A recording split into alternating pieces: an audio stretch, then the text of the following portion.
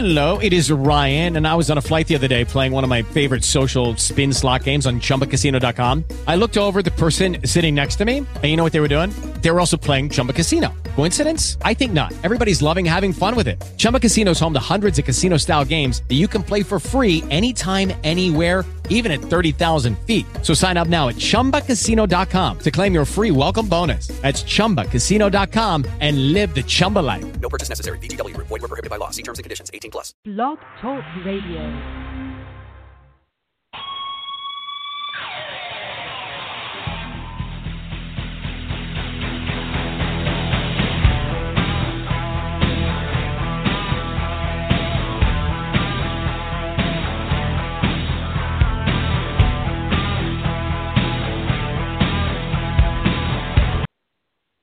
Welcome to Gridiron Blitz, right here on Apple Podcasts and on Blog Talk Radio. Your host, Oscar Lopez, alongside the WFA All-Star Holly Custis in the house. Troy Wilson will not be with us this week, but he will be returned next Tuesday for all his insights on college football and NFL. But today we have a great show. We are going to have the owner and general manager of the Utah Falcons, the IWFL champion Utah Falcons, Hiroku Kenneth Muller-Jolly, along with Eliza Salazar, an outstanding Falcon.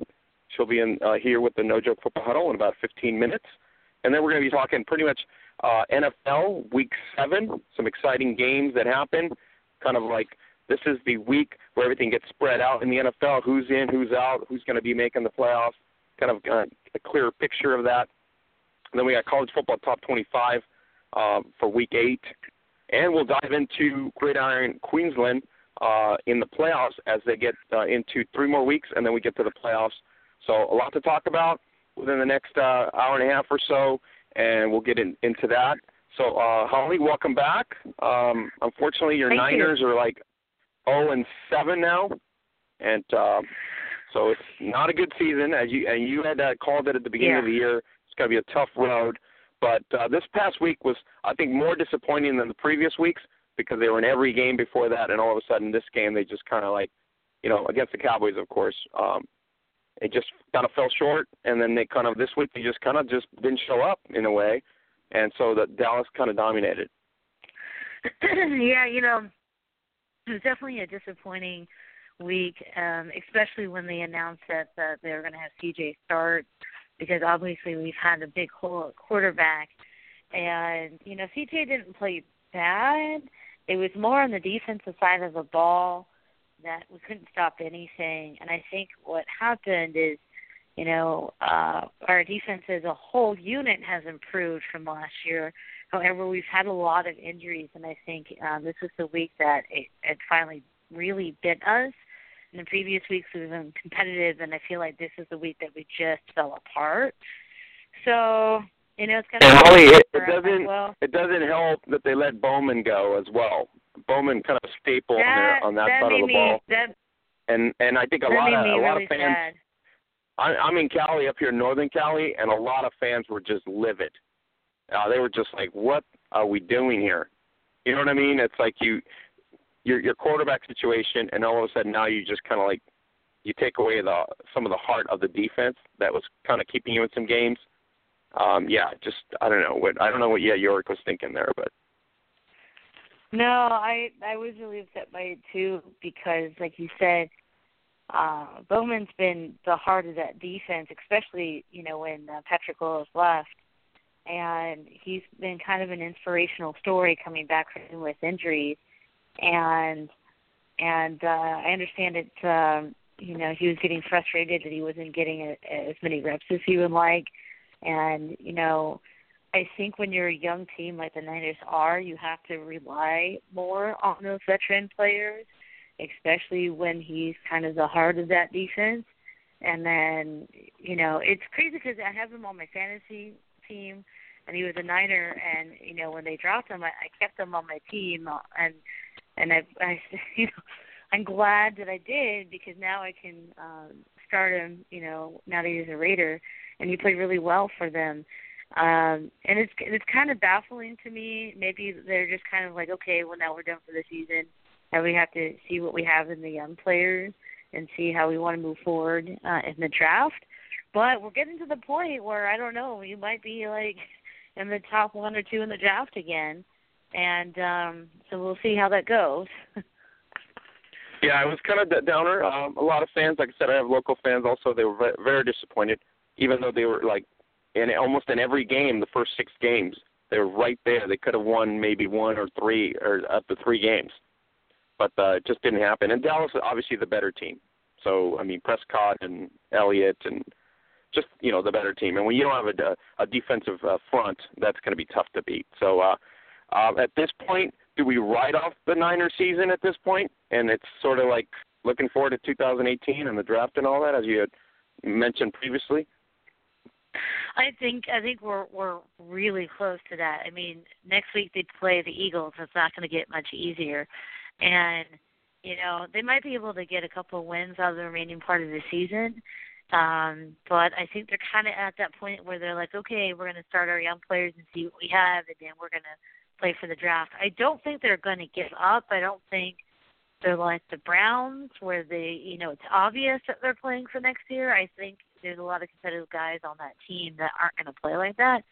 But I think the management for the front office, I think they're going to start looking to see what they actually have and the pieces that they want to move around and where they, need some help. There's definitely some talent on the team, and there's definitely some holes. And we knew going into the season it was not going to be, it was not going to be an easy fix. It was going to be, a couple-year process. So hanging in there, seeing what happens. I like Shanahan. I think he'll turn it around. Like you said, it's just going to take a little bit of time. But that's one of the stories there in terms of what happened. But the other story, let's flip it over. This guy, Carson Wentz, shows up on Monday taking on Cousins and company. I think that's the reason Troy's not here today. I think he was kind of angry, and I'm just kidding.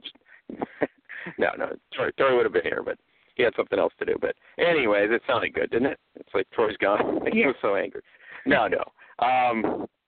But you know what? The Carson, has he arrived? Rodgers is gone as an MVP candidate, so it leaves us with what I would think would be Smith in Kansas City, right? It leaves us with him in Philadelphia, and then we're looking at always TB12. We can't always, take away TB12. So those 3 would be considered, I think, front runners for MVP right now, right? I think so. I think when Wentz first came onto the scene, everybody thought he was just going to be a flash in the pan. And he's proven that he's more than that. He's still really young, but it was definitely a statement game for the Eagles. I think the biggest piece to that game for Wentz was when things broke down, he was able to pick up yardage with his legs, and that really killed the Redskins. Kirk Cousins didn't play bad. He actually played really well. But when you're playing teams that are really competitive like that, the smallest things will make the difference. And I think the Eagles are just have more depth top to bottom right now than the Redskins do. But I think both teams are playoff caliber teams, and we'll see how that plays out. But I think Wentz has really proven himself. I think he'll still need some more experience in the playoffs and see how he operates in that setting. But as far as the regular season, I think he's proven that he's not going away, and he's going to be a fixture in Philly, at least for the time being. Holly, should we talk Roethlisberger in this conversation at all? No. As far as the MVP conversation, no. I think he had a better game the last couple of weeks, really, and I think why he's playing better is because they got Bell back on track.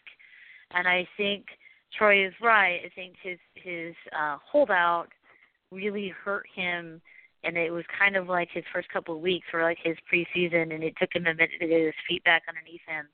And it feels like they went away from him early in the season, too, at the same time, which meant it put a lot more pressure on Ben, which meant the defense could drop a lot of people in coverage. And that one game, he had 5 picks, and it was just awful. But all of a sudden, they're like, oh, let's go back to who we really are. They're feeding ball and it takes the pressure off of Ben, and he's playing better.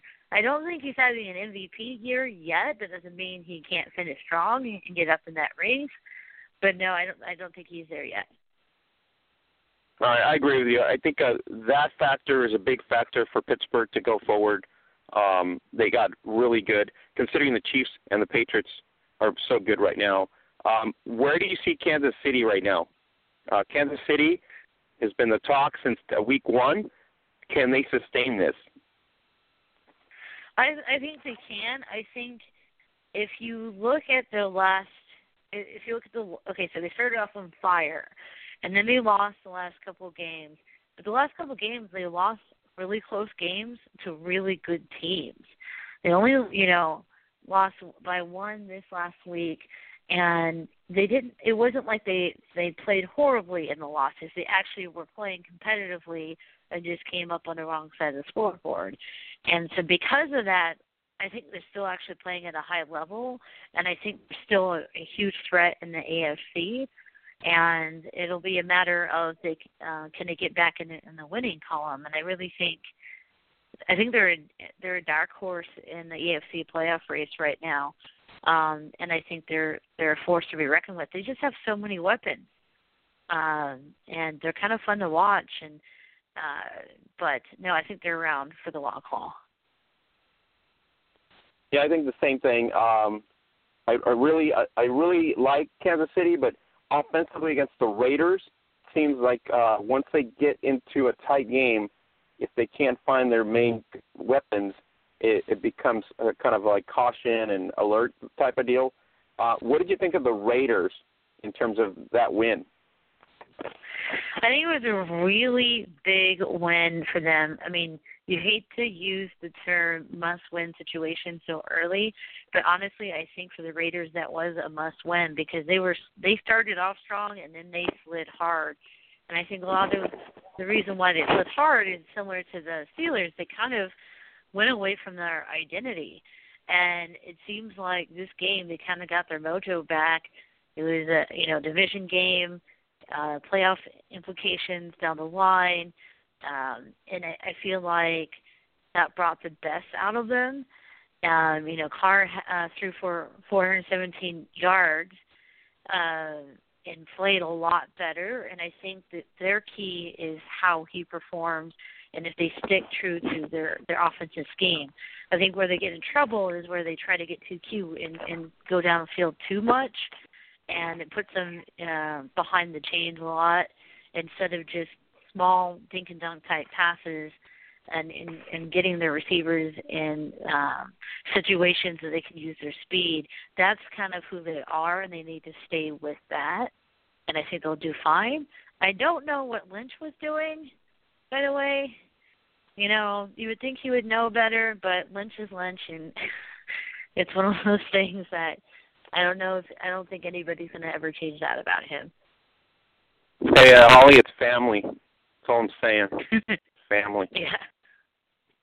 I don't know. That cat, if I want to talk in street lang, that cat right there, some of a special breed, just does what he wants to do, basically. I don't know. He does. It could have hurt them. It could have hurt them if they. I think if it could have hurt them if they would have lost. Maybe that would have been the negative talk of things. But since they won, it was kind of like, oh, it's just Lynch. You know what I mean? No big deal. Everybody kind of went with the flow. But I don't know. It's just going to be great. The Patriots, are they now the team to beat? They're back. I don't understand. They always go this route, productive for New England, and they kick it in. They got changes at personnel, and all of a sudden, midway through the season, they really start to kick it in. Man, I think they're definitely going to make a run. I don't think they've gone anywhere. I don't think that this version of this team is the best we've ever seen. I think the defense played really well against the Falcons, but I think it's actually more on the Falcons side more than anything. I think that Sarkisian is not the answer offensively for the Falcons. And honestly, I'm not sure how this guy keeps getting jobs. everybody seems to think he's this genius, and he doesn't really do. He seems to do okay. Then I've never really been that impressed with them, and I feel like their offense does not feel as cohesive as it did under Shanahan. And I also want to bring up. So I don't know if you noticed during this broadcast how many times they brought up the Super Bowl, but it got to the point that I was really glad that I didn't start a drinking game of drinking every time they said Super Bowl, because I would be absolutely gone. Holly, you don't drink. Are you disclosing something we should know? You don't drink, as far as I knew, right? No, I drink on occasion, but it was just to the point where I was like, I know God. it was bad. I know it was bad. I'm with you. It's a new game. It's a new season. I get Seriously. you want to tie it because it's part of the hype to the you're broadcasting the game. You want to market the game, and I get going into the game making those ties. But it's in the fourth quarter, and they're still oh, remember when this happened in the Super Bowl, and this happened in the Super Bowl, and this happened in the Super Bowl. I'm like, dear God, it's okay, we get it. Yeah, I'm with you. It was kind of muted at that point because it was just. I mean, it's a different season. You're right. This is a totally different team than the Falcons. This is not the Shanahan Falcons. So, speaking of the Falcons. Let's go into the No Joke Football Huddle, sponsored by Zazzle.com. You can go to Zazzle.com/Gridiron Beauties. Get everything on there, tees, leggings, shirts. Every sale helps out spotlight another amazing woman playing American football globally. So go to Zazzle.com/Gridiron Beauties and get your gear and support the project. So here we go. We are going to go into the huddle, and we should have in here the Utah Falcons owner and general manager, Kemet Muller-Jolly, and we're going to have Falcons player standout, Eliza Salazar. So let's go into the huddle right now with the two stars here. So, Hello. Ladies, welcome to the Gridiron Blitz right here on Blog Talk Radio. You're alongside WFA All-Star Holly Custis, Oscar Lopez here with you guys. Excited to have you on. Hiroku, we've been going back and forth all week. Very exciting to, finally get to hear the voice that everybody's been talking about. I know Christina said great things about you, and then obviously Eliza, outstanding player as well. So welcome to the Blitz. Hello. Hey, Holly. Hello, thank you. Hey. Well, I'm excited to be on here. Hiroku, the Falcons have made a statement in women's football way before the IWFL. They started playing the IWFL as an independent team, and all of a sudden we're in the IWFL, and you are what you want to call the New England Patriots of that league. So how does that make you guys feel as an organization? I mean, you guys have done an amazing job in a short period of time. It's surreal, honestly. As I was, I've told a few people, and I've told you, I started this because I just wanted to play football. I mean, that was the gist of it, and I fell in love with it. I fell in love with the game. I fell in love especially with the women I played with, and so starting the Falcons was just giving some women an opportunity to really play and to feel respected, and never imagined it to come to this, especially in such short of time. Now, good coaching staff. Louise Bean retires. It's kind of a transition at quarterback this year for you guys. But overall, your coaching staff has been intact. A very good staffing, in other words, coaching-wise. And that is, I think, a staple for the organization in terms of the players, the discipline, the amount of work that they put in. Obviously the players have sacrifices because of finances and everything else that comes to play for to play the game. But overall, as an organization, it's been really, really exciting to watch you guys just, excel.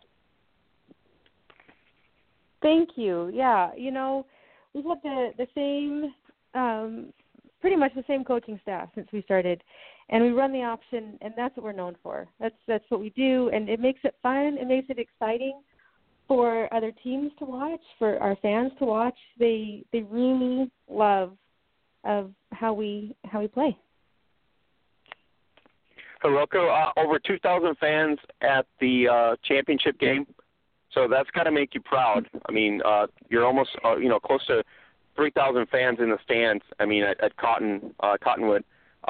So that right there, should be pretty exciting. Is this a new thing that maybe will be for the league, like to maybe centralize the championship so that everybody can make pre-plans ahead of time? I know that's been sort of the situation with the WFA, with the game being in Pittsburgh, and as an example. But is it something that owners should be looking at to just lessen the load on terms of fundraising and try to get to a certain destination so they can kind of get an idea of by the end of the year where it's going to be? We don't have that. We're not set to host, and I would love to give somebody else the opportunity. If nobody else wants that opportunity, sure, we'll host. We would love to do that. But if somebody else wants that opportunity, then I'm all for them doing that, and I'll give them all the support that they need to make it successful. All right, Roku, why take on a team? This is people will tell you. Why take on a team in a sport that you're probably going to lose money on your team? So a majority of the time you lose money, right? I mean, that's usually the conversation. Yes. Why are we doing this? We're mortgaging our mortgage, and I've heard it everywhere, And so, it's for the passion of the game. Okay, great. So it's no different. Like I tell my neighbor, trying to put your kid through college, and then all of a sudden he doesn't graduate. So you got to take a gamble, right? It's your kid, and you got to take a gamble on your kids, and hopefully they graduate and they make something out of it. But if they don't, rough times going forward. But overall, I mean, business-wise, that's what we get into it, because it's really a business. And so, as successful as you've been, so is it being profitable at this point, or nearby to get profitable, or are we still ways behind? We are really close. We're really, really close to hitting, getting over that first mountaintop of being financially successful and keeping that going, for each season. And the motivation, the drive behind it is, and I think a lot of owners would join with me in saying it's these women who have so much love for the game, and we see the potential. We have so much fun with these women, and they make it exciting for us. And that's why we keep doing it, because we know that, to put one of these women in the limelight, put them in the spotlight because of, what they struggle to go through to play this game, and to be able to give my ladies that opportunity and to see them, in the newspaper and on the news, that's everything to me, because it shows their strengths and it shows their talents and their abilities that would otherwise would never be seen. Hiroko, besides the Utah Jazz and Salt Lake soccer team, you guys are probably the next best thing in the state as far as I researched. So that's got to be great, don't you think? That's amazing. You're in pro sports company, but not obviously at their level in terms of finances. But overall, I mean, you have gotten accolades from the state of Utah, right? We have. We were nominated for Best of State last year for being in the championship game, and then also my running back was nominated Best in State female athlete. So, and we had the governor at the championship game. So we've got a lot of momentum behind. And for me, I just keep thinking, but we're not here yet. And my goal is to be as well known as the Utah Jazz here in Utah, and in different states and around the world. I mean, that's my goal, and I couldn't do it without the type of women that I have on my team, and I couldn't do it without the type of coaches. Couldn't do it without those people who help out. It takes everybody. It's not just me. There's there's so many pieces that make us who we are.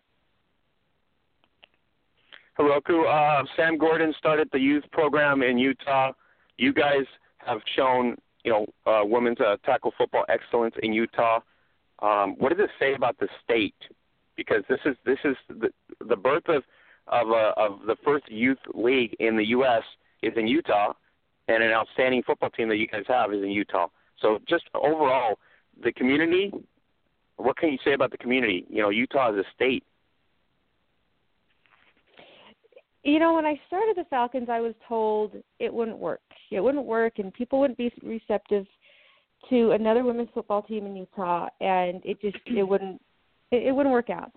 And it's a much different culture here.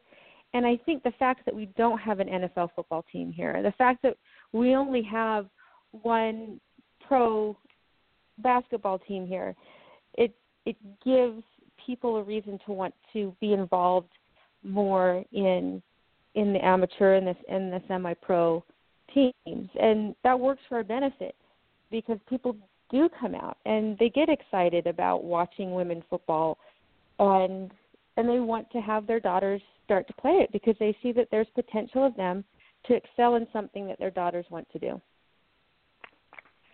Now, let's bring Eliza here before I bring in Holly to the conversation here.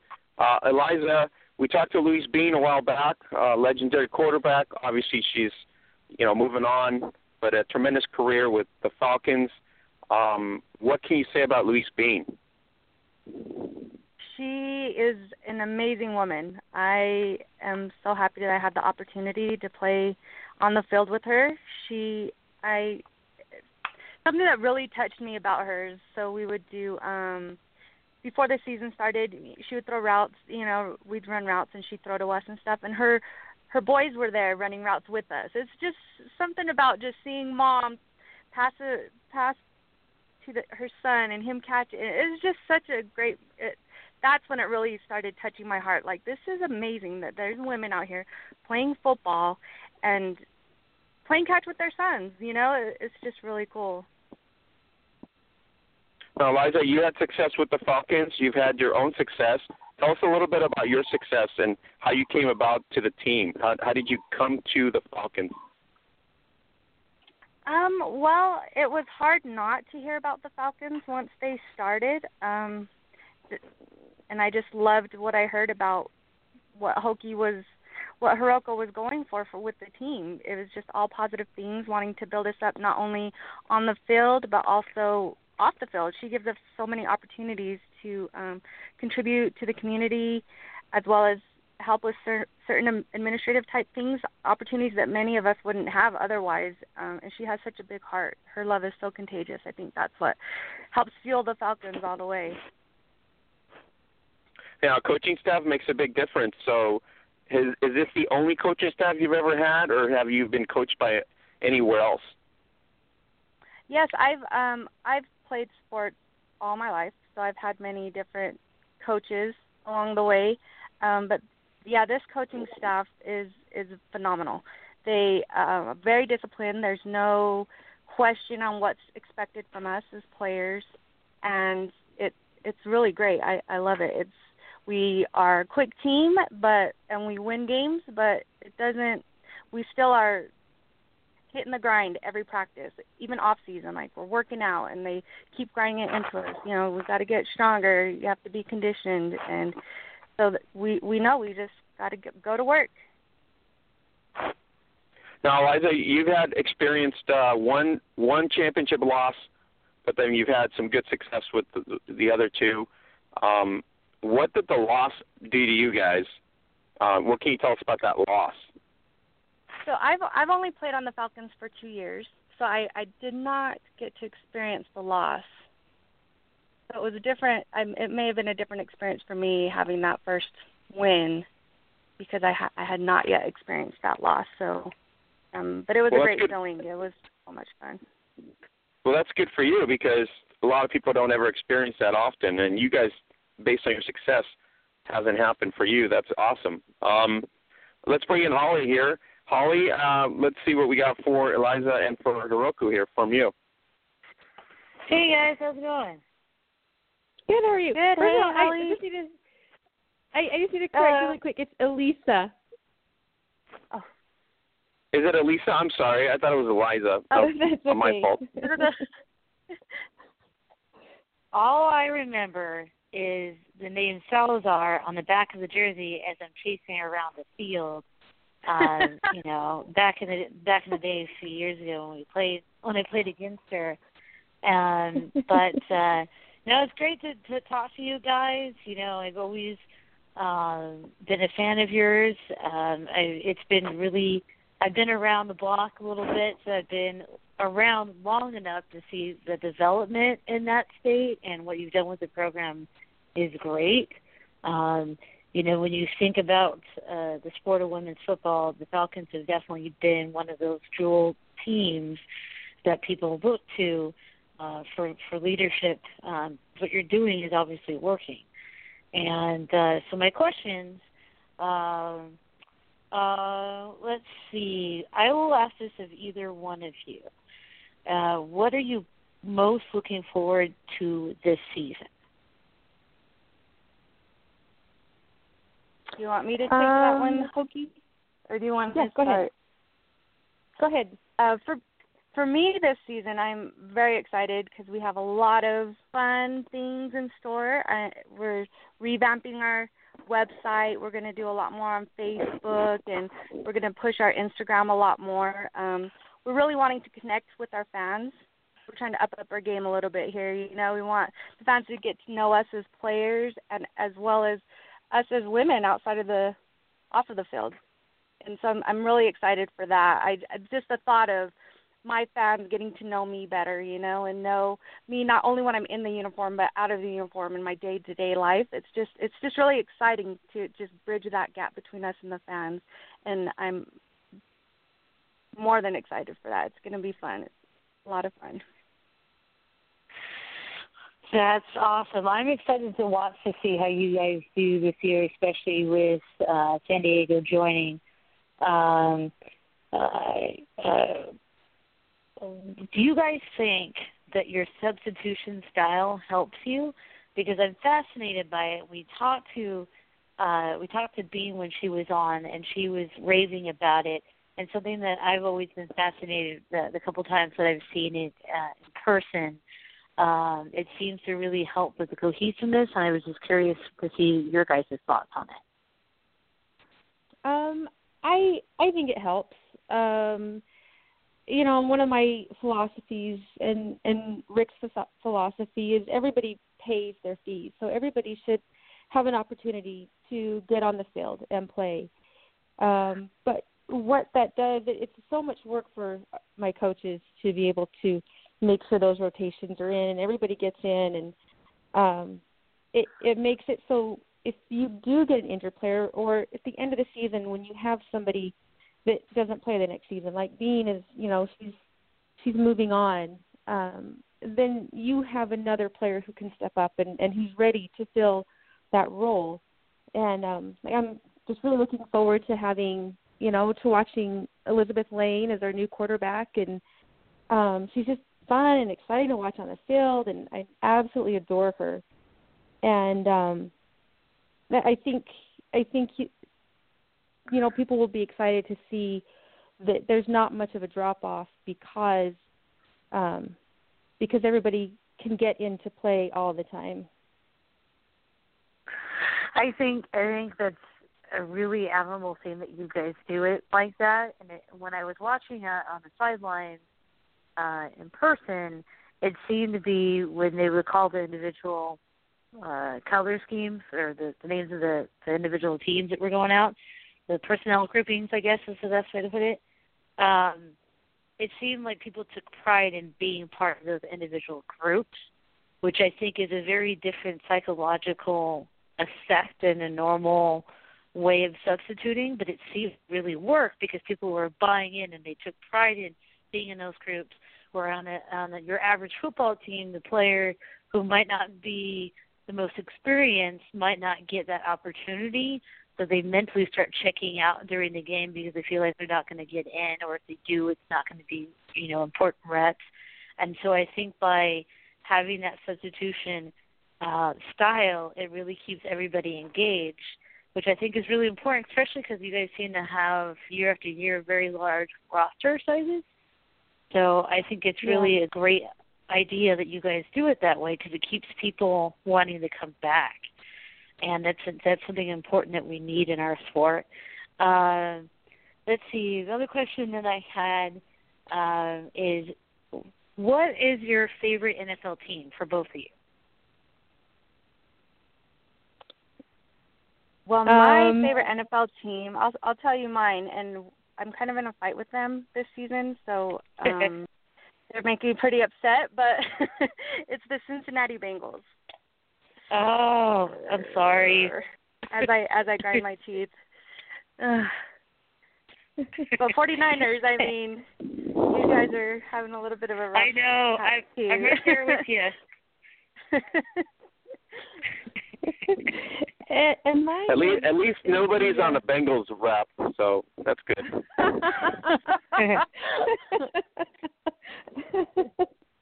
Mine is the Dolphins because I was born the year that they went undefeated, and so that's kind of my little thing. Yeah. Now, are you a fan of Cutler or no? Because we've had debates on this show before about Cutler. No, I am not. Oh, thank goodness. We can still be friends. Cheers to that. I think everybody just drank a round of either alcohol right here. Oh. That's so cool. No, Cutler's not my favorite because he just is very apathetic, and you know, and it's difficult as a player that is very passionate. I think you guys are very passionate as well. When you look across the table and you're like, this guy's been paid millions of dollars to sit there at the podium, you're like, okay, so I'm just gonna walk my dog now. Bye, guys. Like, but no, I think it's really, it's always really interesting for me to find out what everybody's favorite team is, because usually when we grow up, that's our first connection with the sport. Where did you guys first fall in love with football? For me, my dad, I think he just wanted all boys, and he got mostly girls. So he raised us just to watch football, which I was talking with someone the other day. We were raised on BYU football, and I had no idea that the NFL was really a thing or existed because it was just all BYU. And when I was in junior high, I rebelled and decided to cheer for the U. And and then I started learning about the NFL, and there was something outside of Utah. No, I kind of have a similar path in that actually my first love was the Oregon Ducks, because in Oregon we don't have an NFL team either. So college was it. So I fell in love with it going to Duck games, so I totally get it. Oh, cool. I would have to say when I first fell in love with football, watching football, was my uncles. They are around 10 years older than me, about right around there. And so growing up, I got to watch them play sports, and I always looked up to them. And so I just loved watching them. I played softball, they played baseball. You know, I got to watch them growing up. It was really cool. And then having the opportunity to play like my uncles did, I had to try it out. So I so excited to have the opportunity to play. And Holly, did you ever think that we would have this opportunity, and let alone like not only play on the field but to meet the amazing people that we've met? It's just such a cool thing to meet people like from all across the world. Like we met people from, you know, Europe and all over, and it's really cool. I really hope that we're able to do more of that and just get to know, you know, all the different players from around the world and hopefully build those relationships, because there's a lot of them out there, you know, and so it's really exciting to think about. It definitely is, and that's one of the things that I've absolutely loved is it's basically its own fraternity where you might meet somebody who's from a different area of the country or a different area of the world even, and you might not know anything about them, but you just know that they play the same thing that you do, and you become instant best friends. You might not even speak the same language. You might have to use like hand signals, and like when I was in Orlando, my mentee was from Russia, and she didn't speak a whole lot of English, so I had to use some Google Translate. So, but you know, it's awesome. I love it. Me too. Hey, welcome to my world. Right? You guys got to welcome to my world. Yep. Everybody thought I was crazy when I started this. They were like, "What are you doing? You're gonna cover stuff globally? Are you kidding me?" And this is where we're at. It's a big enchilada. Wow. It's like, you know, from Mexico, Guam, Europe, Australia, Canada, North America, all over. And we even have, I will tell you right now, in the works in the Middle East, in Morocco, there's some passionate people starting a women's league there. And we have all Europe pretty much. So, yeah, people are blown away at the amount of women that want to play American football. It's just like when they finally get to see, you know, the World Championships, I think, in Vancouver, very, very opening. For example, like Mexico coming in for bronze medal, their program has been 11 years in the works.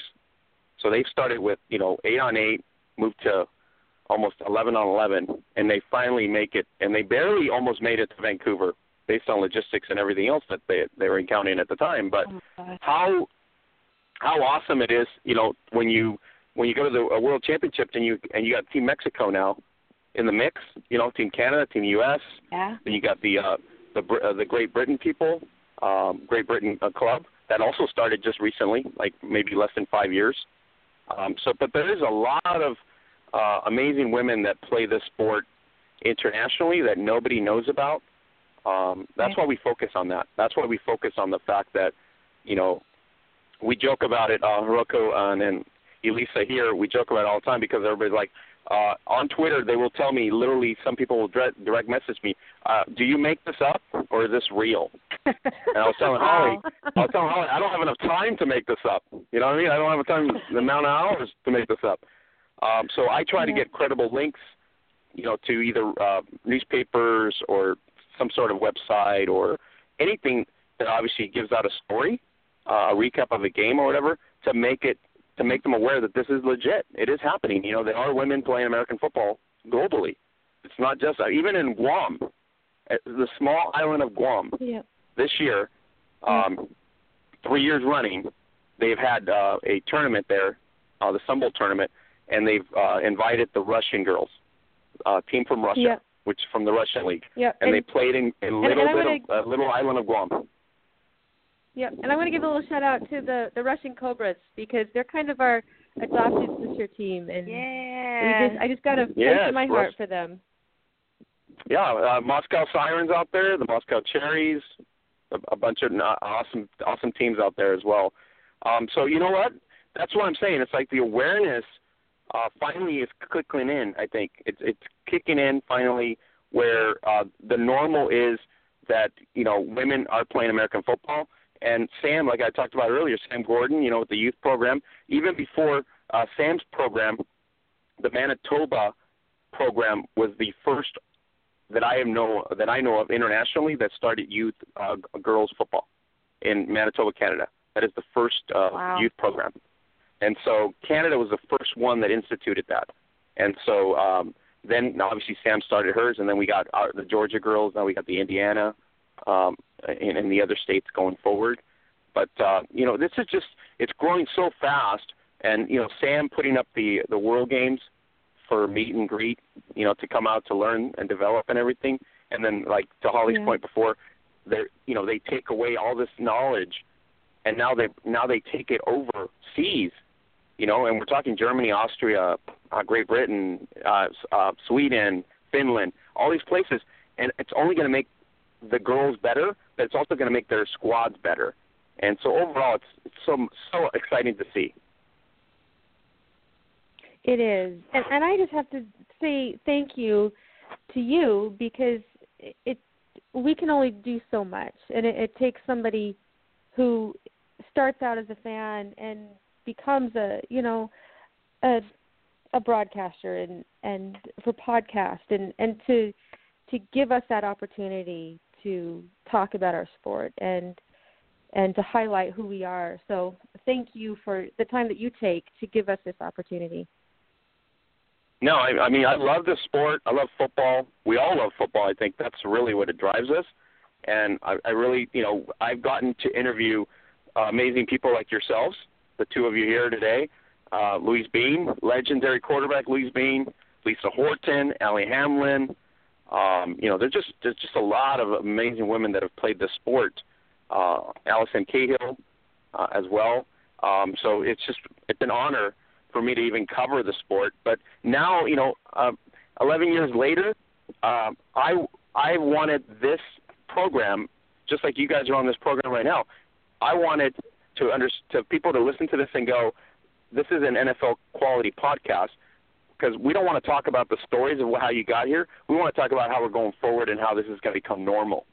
And that's really what our goal is on the podcast, is to we don't want to say, oh, by the God, the struggles to get here. No.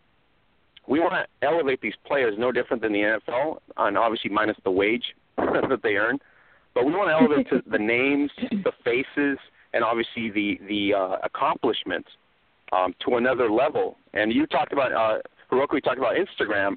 There's a lot of social sites that are able to do that, and actually make fans aware that obviously we got amazing, talented women at the same level as a LaVon Bell, same level as a Carson Wentz. You know what I mean? There's just nobody knows about it. We talk about college football. We talk about high school. I mean, in Texas alone, I mean, there's high school kids that are like elevated to almost NFL stars in their whole state. So that's really the goal. We want to get everybody to be made aware of, as to who's doing amazing things out there. But overall, who are the legends of this sport? And the transition's here now. Luis is left, and here we got another quarterback coming into the mix for next year for your squad. So it's an exciting transition for your team as well. So Holly kind of mentioned San Diego. So Hiroko, San Diego comes into the mix here. They've proven themselves in the WFA in the short time as well, kind of like your team. So it's going to be a great rivalry. Oh my gosh, I'm so excited. I have known Coach Reed since I was playing, and just the most respect for him, for the Surge, for Christina. I can't say enough good things about them, and to have the opportunity to match up against them. I mean, it's going to be an amazing game, and I just love them. They're just great all around. And you got to talk about Gallegos, also a legendary quarterback in this sport.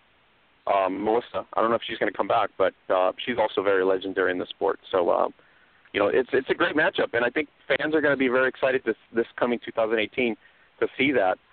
Elisa, are you looking forward to against San Diego? Oh my gosh, I'm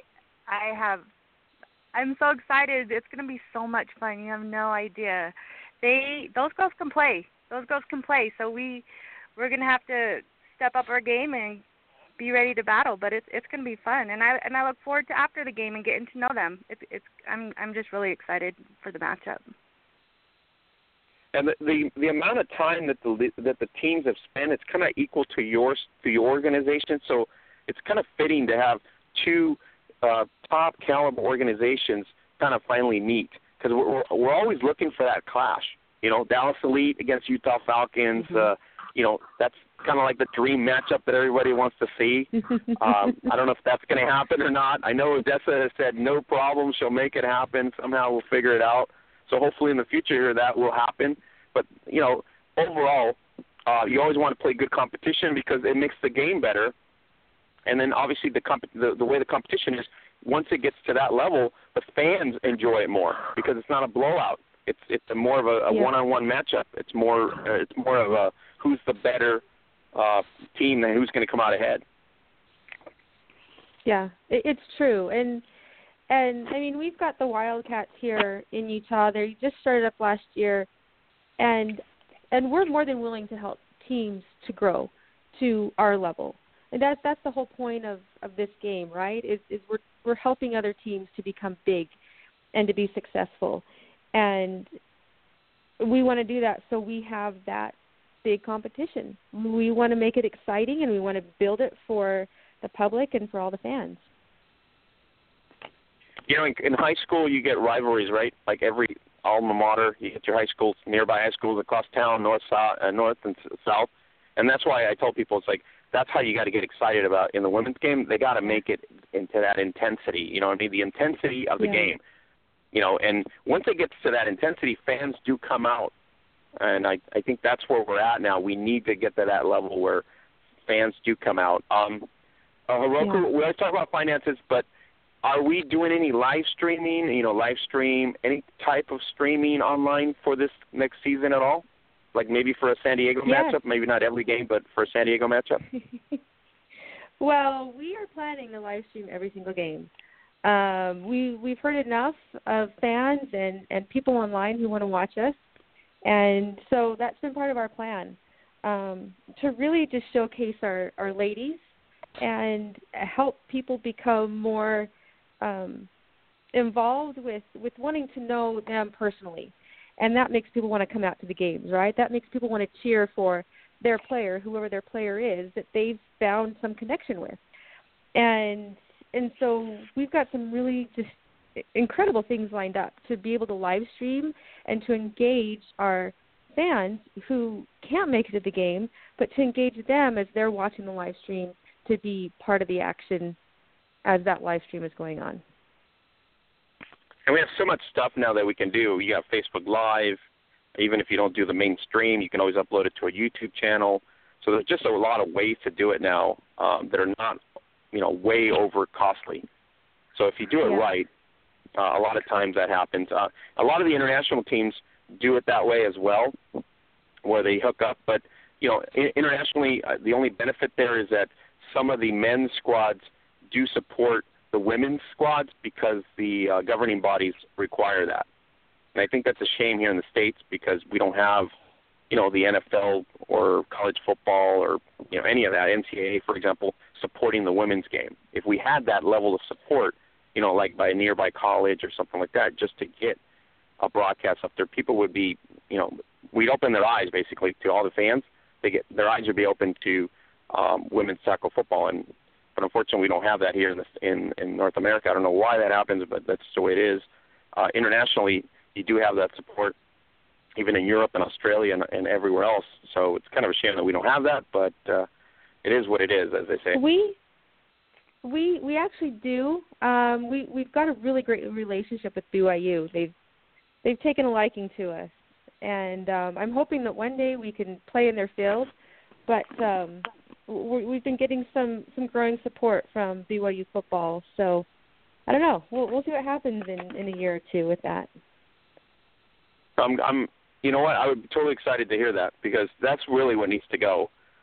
Because, like I said, internationally, most of the men's clubs internationally sort of support a women's a program. And internationally, it's done differently, I think, in a lot of ways. They usually put the men's club and then they put a junior club, which is the lower boys squads, and then they put a women's full kit leagues on support. And that happens in Europe and Australia and all those places. But, hopefully if that's the case, that will be such a great thing.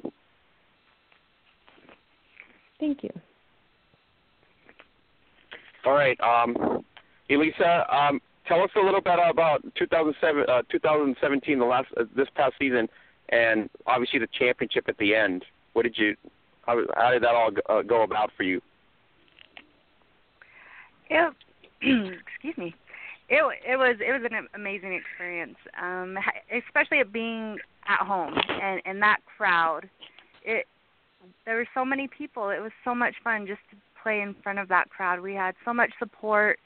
As Hiroko said, Governor Herbert was there watching us. It was just so great, and I felt it turning around and looking, but seeing the other players on the team just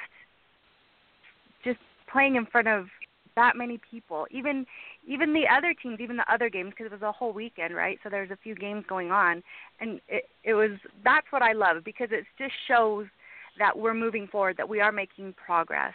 and that if we just keep working the same direction, that it's gonna get there, you guys. We just have to keep on moving and work together. No, it's bound to get there. Good squads are always going to make it happen, and owners, the good owners, are always going to find ways to make it happen. And we're in 2017 now, almost 2018. Social media helps a lot in a lot of formats that we didn't have before, and so just a matter of kind of diving into that and making sure that we strive for that. And a lot of the players, fans will dive into. We have players. Like I said, they're amazing players on both sides of the ball. A lot of the defensive players get neglected a lot because, it's not your flashy scoring and all that other stuff, but they're key. They're very, very key. Julia Olsen out of Sweden is one of the top defensive players in the world, and she plays on a men's squad also over in Sweden. So, there's just a lot of players that we don't know about yet.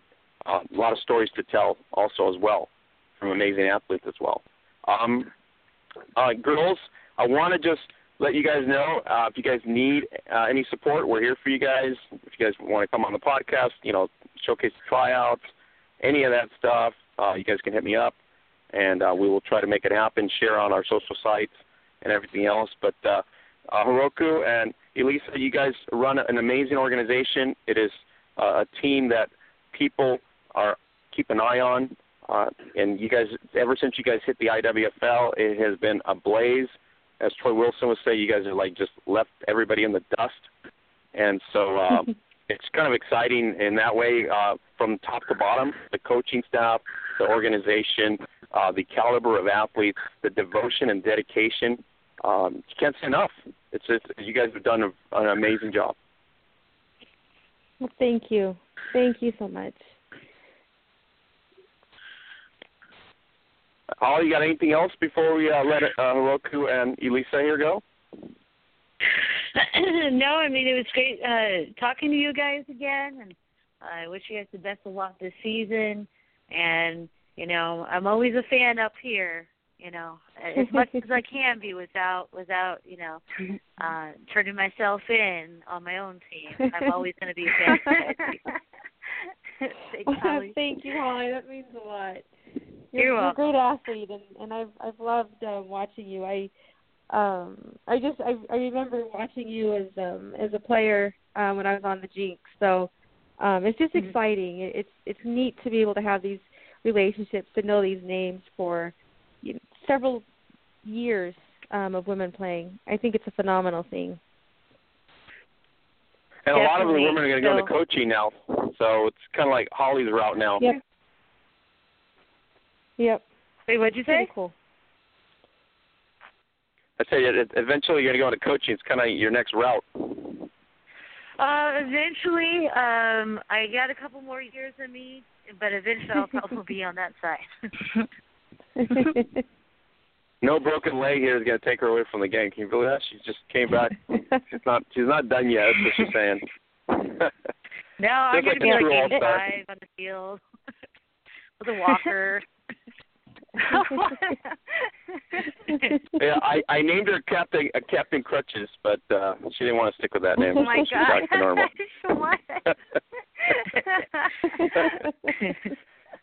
She loves Captain America, and I was like, I'll just throw Captain Crutches on there while she's selling crutches. So. But no, she's awesome. Hiroku, you guys have any tryouts that we should let the fans know about, and whoever's in the state that is nearby you guys can try out for the Falcons? We've got some camps coming up, so if they just watch our Facebook page, because that's where we put all of our announcements and on our website. So our Facebook page and announcements, just keep an eye on that, and they'll know when our next clinics and camps are. What's the website so everybody can dive into that as well? The website is utahfalcons.com. That's Falcons with a Z. utahfalcons.com. All right, guys. Yep. Hiroku, thanks again for making the time. And Elisa, thank you again for coming on. And hopefully you have an outstanding 2018. We're all looking forward to Utah-San Diego matchup It's just kind of like anticipation right now. But we're all looking forward to that matchup. That game is kind of like the biggest game on the map, I think, overall when that announcement came in and the San Diego was going over. We're all looking forward to that. Mm-hmm. It's just you don't want to miss that. You know what I mean? It's like anticipation right there. Yeah. Yep. We're excited. We're excited as well. All right. So, ladies, have a safe travel back home if you're driving. Otherwise, thanks for making the time. Really appreciate it. Looking forward to another chat in the future, and especially in 2018 when the Utah Falcons take on San Diego. We'll look forward to that and see if we can chime in then and figure out what happened and who came out on top and all that good stuff. Awesome. Thank you, Oscar. Thank you. Thank you. Have a great evening, you guys, and we'll catch you another time, and safe travels again. All right. Bye. Thank you. Bye. All right, Holly, there you go. Utah, cream of the crop, New England Patriots style. That's really what it boils down to right now in the IWFL. But what an exciting matchup. I mean, I think that's one we have to circle, right? Pretty much. That's the one everybody wants to look at in the IWFL, basically. Definitely, I think you're right, especially in that league. They haven't had a lot going on, especially on the west side of the country in that league for a while, besides Utah. And now that San Diego is over there, it's going to be a huge matchup because they've been talking about playing each other for a long time. So it's going to be fun to watch. Now, Holly, the anticipation. Just the fact that you got two good organizations, I think that's really where everybody's kind of like anticipating. Melissa, if Melissa comes back, Melissa Gallegos, and now you're taking on Louise Bean's protege, and we'll see if the offense drops off in any sense, as Soroka was saying. It shouldn't be a drop-off. But just that information alone would make you want to, like, yeah, we got to watch this game, you know what I mean, to see how it turns out. Definitely. And, I think it's going to be a very interesting matchup from across the board, not only at quarterback but on both sides of the ball. There's talent all over the place on those teams. Both of the teams are very well coached, and I think it would be it'd be one of those games that you're watching to see what the adjustments by the coaches are being made, because I think it's both sides of the fence in that game have smart minds, and I'd be interested to see how they counter each other back and forth throughout the game. Yeah, and that's going to be exciting. The WFA is also going to be very exciting because there's just a lot of changes happening, new teams added on there, new structure. The tier system has worked so well in the last 2 years that I think they should, maintain that as much as possible. So, it's going to be a pretty exciting season coming up this 2018. Holly Troy's not here because of the, what he was doing, but college football, let's dive into that. Before we do that, what's the top 3 NFL matchups that we got to look forward here in this next week? Let's see. I'm going to go. The first one is going to be the Raiders at the Bills. I think these teams are very interesting teams. To them are trying to get their footing in the door for the playoff race. The Bills have been a huge surprise. Nobody saw them being very good this year, and they've actually played pretty well. The Raiders started off very strong and then dropped off, and then now they're starting to get their momentum back. So that's going to be a key piece to see which direction those two teams are going. So that's the first one. The second game is the Texans at the Seahawks. These are both playoff contending teams. The Texans have been kind of up and down, but they still have a lot of talent all over the place. The Seahawks, are definitely the best team in their division, and they have talent all over the place, but they still have some issues. So if the Seahawks want to make a playoff run, they have to start figuring out their running game. And they can't have Russell Wilson trying to do everything. And it's going to be interesting to see how the Texans' defensive line matches up against Russell Wilson running all over the place. So that's going to be game number 2. Game number 3, I'm going to pick the Cowboys at the Redskins. Right now, the Eagles are running away with that division, but these two teams are tied for second in that division and would likely, at this point, be fighting for wild card spots. The Redskins, I think, they may have expended a lot of energy in their loss against the Eagles, and so I can definitely see them coming up flat against the Cowboys at home. And the Cowboys seem to have a lot of momentum from their win against my Niners. But we'll see how that goes. But I'm leaning towards the Cowboys on that one. But those are my top 3. Yeah, and there's a lot of 3-3 teams right now that really need a win. I mean, if the Jets somehow pull off this victory against Atlanta, that puts Atlanta in a very rough spot.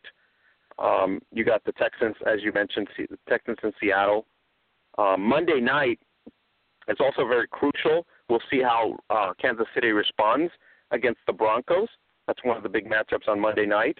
And then on Thursday night, the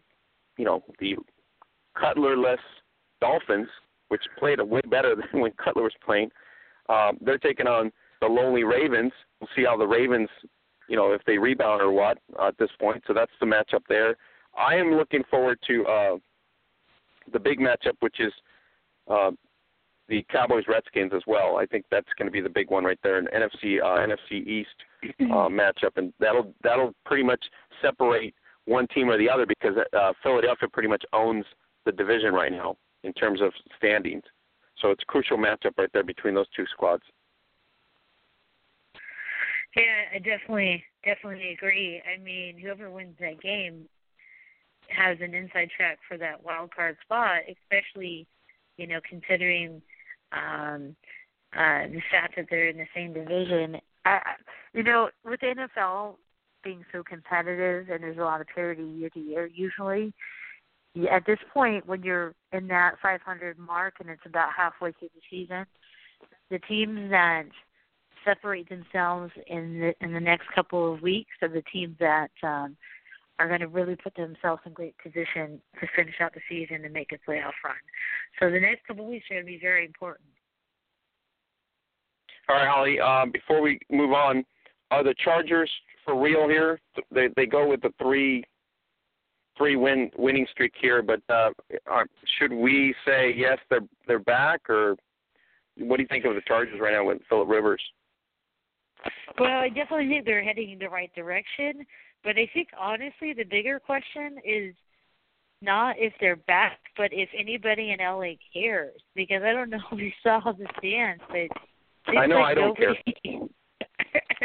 Nobody cares, and I think it's kind of sad. That fan base may redevelop in that area eventually, but I think the NFL kind of did a huge disservice to that fan base in San Diego, definitely, and I think they misjudged the support in LA for that team. I think the Raiders would have been a better fit in LA than Vegas, but that's just me. But I think they're playing better, but again, it's the Chargers, and so they would have to do it for a longer period of time for me to really buy into them yet. Yeah, I agree with you with that. They should have just stayed in San Diego. There was no reason why they moved north. And at this point, they're going to have the Giants' dead setup, which they have in the Meadowlands, and I don't know how well that will be. Before we move on here, I want to get your take on Minnesota in the mix or not in the mix, because Case Keenum has played really well against Minnesota, and they're moving up. And ever since Rodgers went down here with Green Bay, Chicago's somewhat up in an upswing right now, surprisingly. But overall, is this the team in that division to kind of make something happen? I think so. I think Rodgers going down completely opened the door for not only that division but the NFC, really, because before he went down, I would have said that the Packers were definitely marking their way towards an NFC championship game at least, if not in a Super Bowl run. And then without Rodgers, though, they're definitely struggling. I don't think Hundley is really the answer for them. I mean, he's serviceable, but he's definitely not Aaron Rodgers. He's not that guy who's going to lead you back like Rodgers does in the final seconds of the game. And so, Holly, are you as disturbed as McCarthy by asking him if he's going to call Kaepernick to come in to help out in Green Bay? I mean, me and Troy were laughing last week. You would think that somebody would eventually call Kaepernick, but I don't actually know what happens now that he is bringing up the lawsuit. I don't know, if that. I don't you think nobody will touch him now? Yeah, I don't know the legal standpoint on the NFL side. If now that there's a lawsuit pending, if there's some sort of weird thing against it or not. But even if there wasn't, I mean, now they're just they're going to use that as leverage to be oh, no, we can't do it now. You have a lawsuit against us. And so I think Kaepernick's doing what he needs to do, and I think it's the right move for him. And I really wish that somebody along the line had figured out that maybe he's a better pickup than Brandon Whedon or these people, the garbage guy on the street that they're picking up. I think the Vikings, on the other hand, because the Packers are on their way down, I think they're that team that will slide into that spot. Maybe not necessarily for a Super Bowl run, but they're sliding into that spot for that division. I think Keenum has played very well. I think he might even play.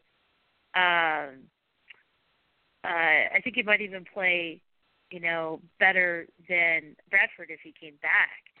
So I think the Vikings are definitely a team to watch out for. All right, before we move on from NFL, since Troy is in here, Redskins still a good team, right? You still consider them a good team? I do. I do think they're a good team. I think they have talent. I think Kirk, when he's on, is a good quarterback, and he just needs to get a bit more consistent because sometimes he'll just throw duds out there. I think they need some more depth in some spots, but their defensive line is very strong, and they definitely have some talent. I don't think they're far off. So if they don't make a run this year, I think they're just a couple pieces away. And the 3 losses, as Troy mentioned last week, the 3 losses were against to Philadelphia, which is in their own division, and 1 to Kansas City. So I'd say they're a good team because if you get beat by Kansas City and twice by Philadelphia, and they didn't get beat by more than 10 points or something like that. So they're really good, but they're banged up also, as Troy had mentioned last week. They're basically banged up, so a bye week for them would be a blessing right now at this point. But I don't know when their bye week comes up, but that would be a blessing for them to kind of recover from that. All right, so let's move on here. Let's move on to your passion, which is college football, and let's move on to that. I don't know, UCLA. Do you want to talk UCLA? No, we don't. Okay, nobody cares about UCLA. I know that, and everybody knows that. Anyways, Clemson, Kelly Bryant, good offense here. So against Louisville, what do you say, Clemson here at this point? Ranked number 1 in certain polls. We usually go by the AP poll, but I don't know if that's reality now. Do we bring down Alabama to 2 now? So I think they have Clemson at 7. Is that correct? They're at 7 I was looking at a couple polls, and so a lot of them put Clemson up forward. So AP has them at what now? I think 7. I'm going to pull it up again.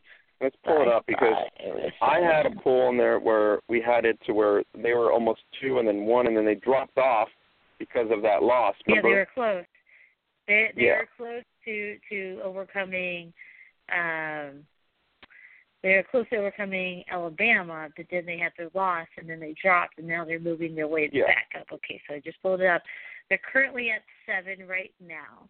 They lost. Okay. They dropped down out of the top 10, and now they're working their way back up. There it is. I saw it now. Okay, yeah. I think that Clemson is still a very, very good defensive team. The defensive front is great. I think that their loss really obviously, took them off the inside track of the playoffs. But in order to get back into that race, especially because the first playoff committee ranking system comes out, I believe, on Halloween, so basically after this weekend. So they have to, in order to impress that group, they have to go on a dominant run the rest of their season to really make themselves look good for that committee. They play Georgia Tech at home this week, and Georgia Tech is actually solid. I think they're 4-2, and I think this could be a trap game for Clemson if they're not paying attention. I think that's one of the reasons why they lost that game is because you basically have a group of kids who won a national championship last year. Then you have them come back in, and they're just dominant this year, and everybody is hyping them up. And when you're 18, 19 years old, it can be very hard to keep that group's attention game to game and get them to continue to focus. And I think Syracuse just bit them. And so hopefully they learn from that lesson. They don't let the focus wane against Georgia Tech, and they're able to get this win and continue to roll for the rest of the season. I still think they're really good, though. So we'll see how they do. What do you say about Penn State right now? Still holding up at number 2. So they really bumped up in the rankings the last couple of weeks. So what do we say Penn State here? I think Penn State, honestly, they basically are in control of their own destiny at this point. They have an inside playoff track. They play at Ohio State this week. It's a huge, huge game. It'll definitely be for basically the inside track on not only the conference, but who has that playoff track. And Ohio State lost early. They've been steadily climbing back up, but they haven't really played anybody since that loss. And so this will be a big game for Ohio State because if Ohio State can upset Penn State, and they would end if they hypothetically ended the season with one loss, but they have beating Penn State on their resume, then Ohio State would probably have a really good shot at getting into the playoffs. But Penn State right now is playing very well. And honestly, Barkley, it's his Heisman to lose. And at this point, there's a couple other players playing really well. But honestly, Barkley is the most wow factor guy.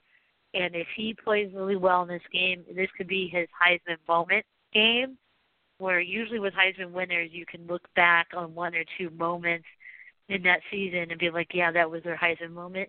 This is his opportunity on the big stage, on the national stage, to make a statement. So we'll see what happens. But, yeah, Penn State is playing very well.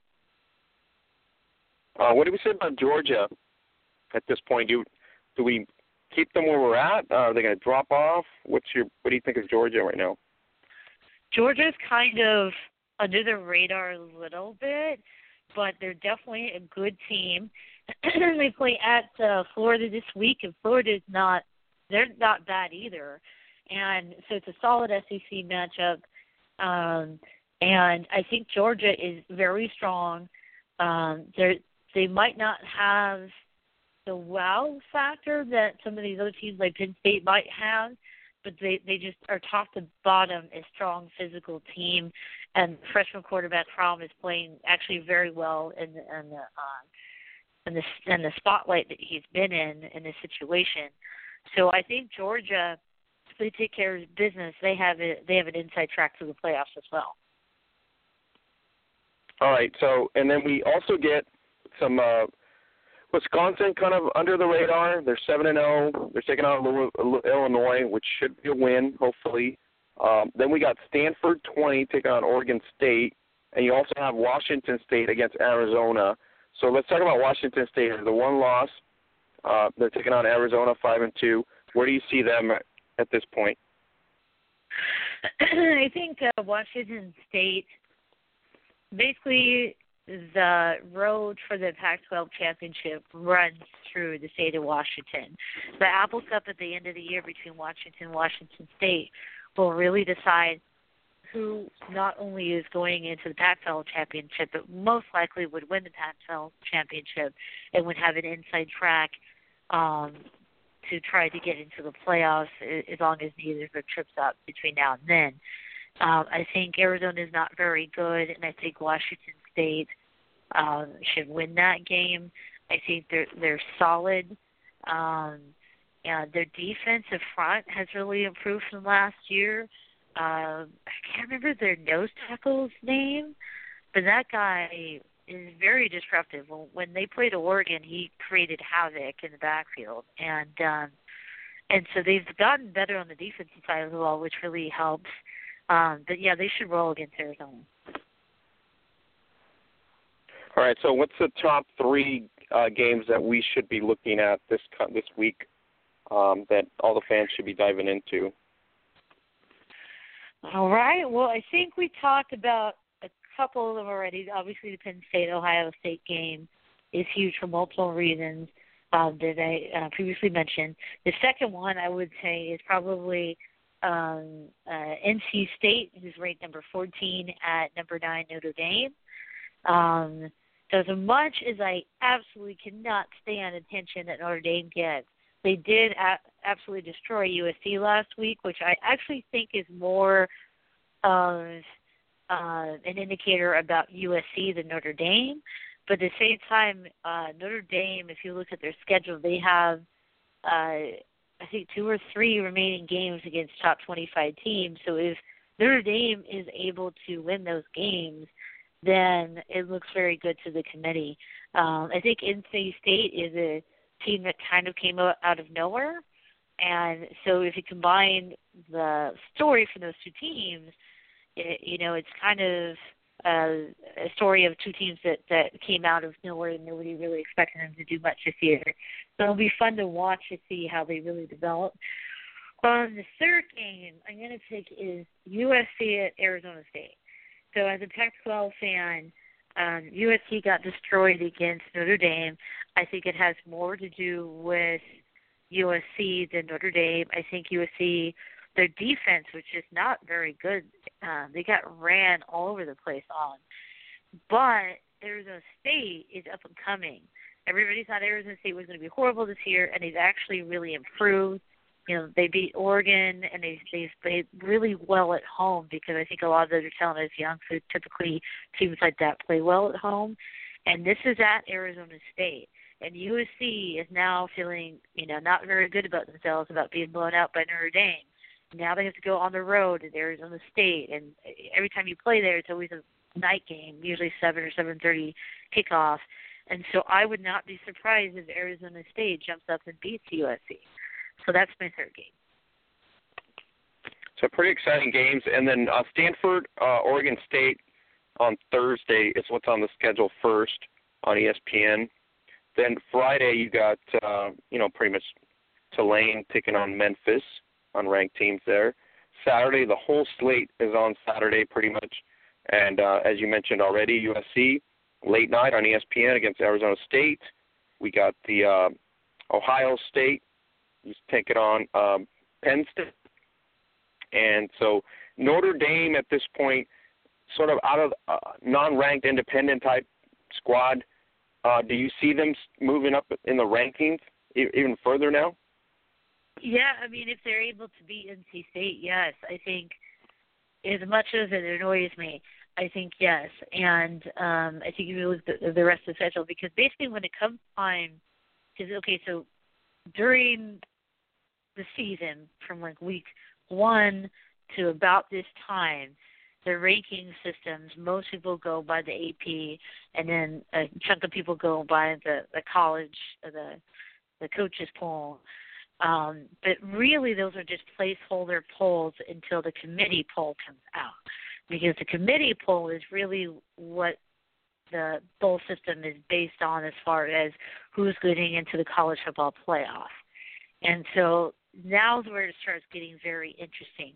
Because in the AP poll, you might be ranked X, but the committee might look at you and you're actually Y. And so there's always a big change after the committee makes their first announcement. And usually the committee, because they're human beings, they look at each individual team as having basically a resume. So when they're looking at your resume, they want to see, okay, number one, your record, but number two, where are your big wins and who were they against? And if you lost, who did you lose against and were they ranked and how was that on the team? So if you lose against a team that's not very great, it doesn't look very good for you on your resume for the committee. But if you're able to get these key wins against big teams, it goes a long way with them. So if Notre Dame's able to get a win against the number 14 ranked team and get a couple wins against the top 25 teams, and you look at their whole resume, quote unquote, together, then it makes them look more appealing to the committee. And so, as much as I despise Notre Dame, yes, they could easily start to creep up into the ranking.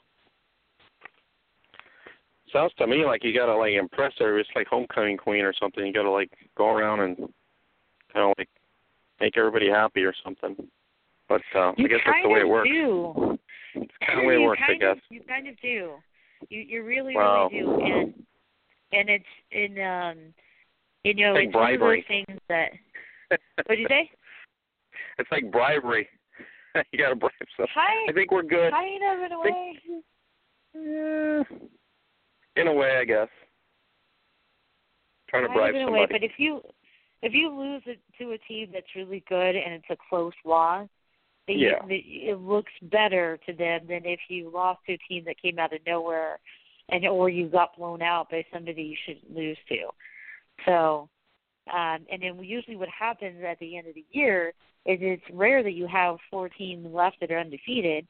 Usually you'll have like 1, maybe 2 teams, maybe 3 at the most, random years. But most of the time you have a whole lot. You may have like 2 undefeated teams and like 5 teams that have 1 loss. And then you have to decide from those 5 teams with 1 loss, which 2 of those teams really deserves to be in the playoffs.